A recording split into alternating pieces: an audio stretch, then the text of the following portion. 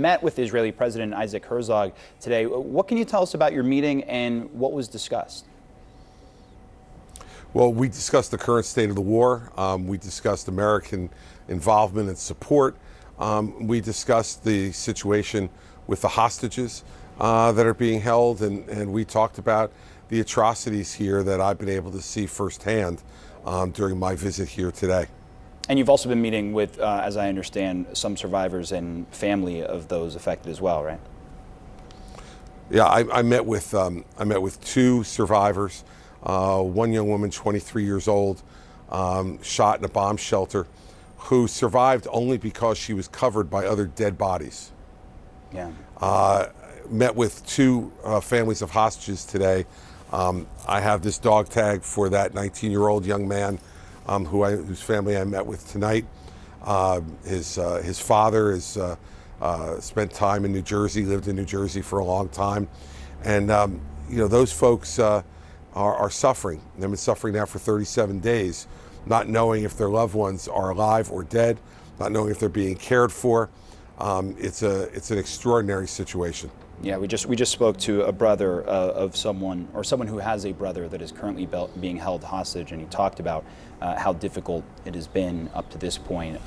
Now, look, we are in the middle of this conflict and the fighting right now, but today on CNN, Israeli Prime Minister Benjamin Netanyahu, as far as solutions for post-fighting, pushed back on the idea of the Palestinian Authority running Gaza and said any solution would need to have an overriding and overreaching Israeli military envelope.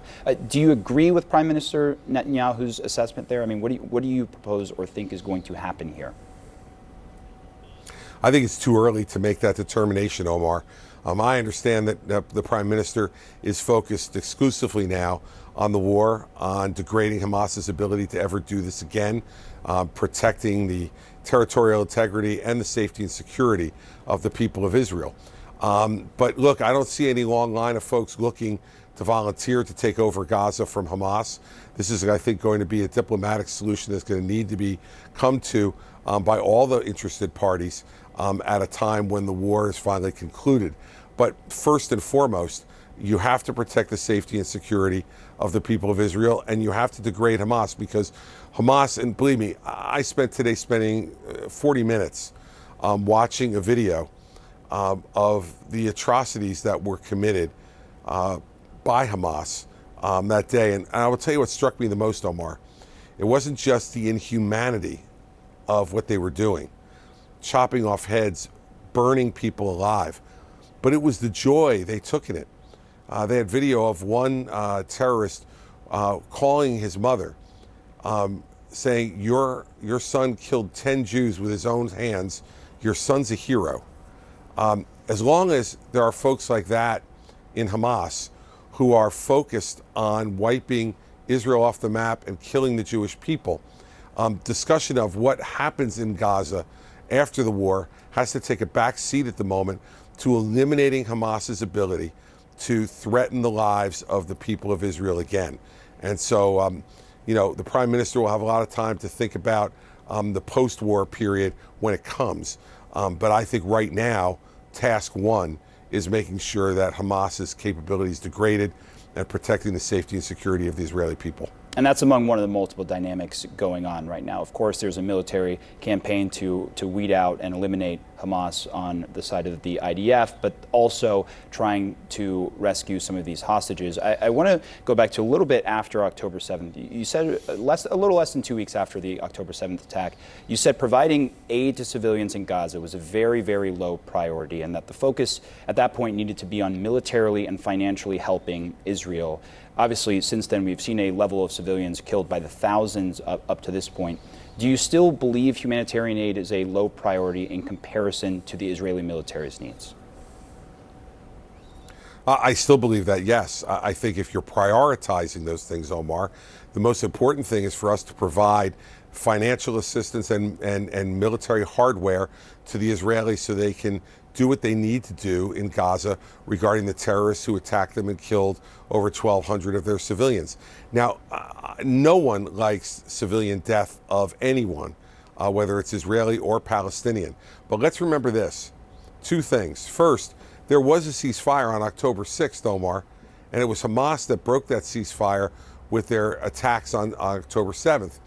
And secondly, Israel has done much to try to get Palestinians moved from the area where the battling is going to be to the southern part of Gaza. It is Hamas that is refusing to let many of those people go to the southern part of Gaza because they want to use them as human shields. I believe that that Hamas cares less about Palestinian civilian life than Israel does. And so, Hamas has to take responsibility for this. They could be helping their civilians significantly. And we saw a report just today that Israel sent fuel to run the Al-Shifa hospital and that Hamas refused to accept it.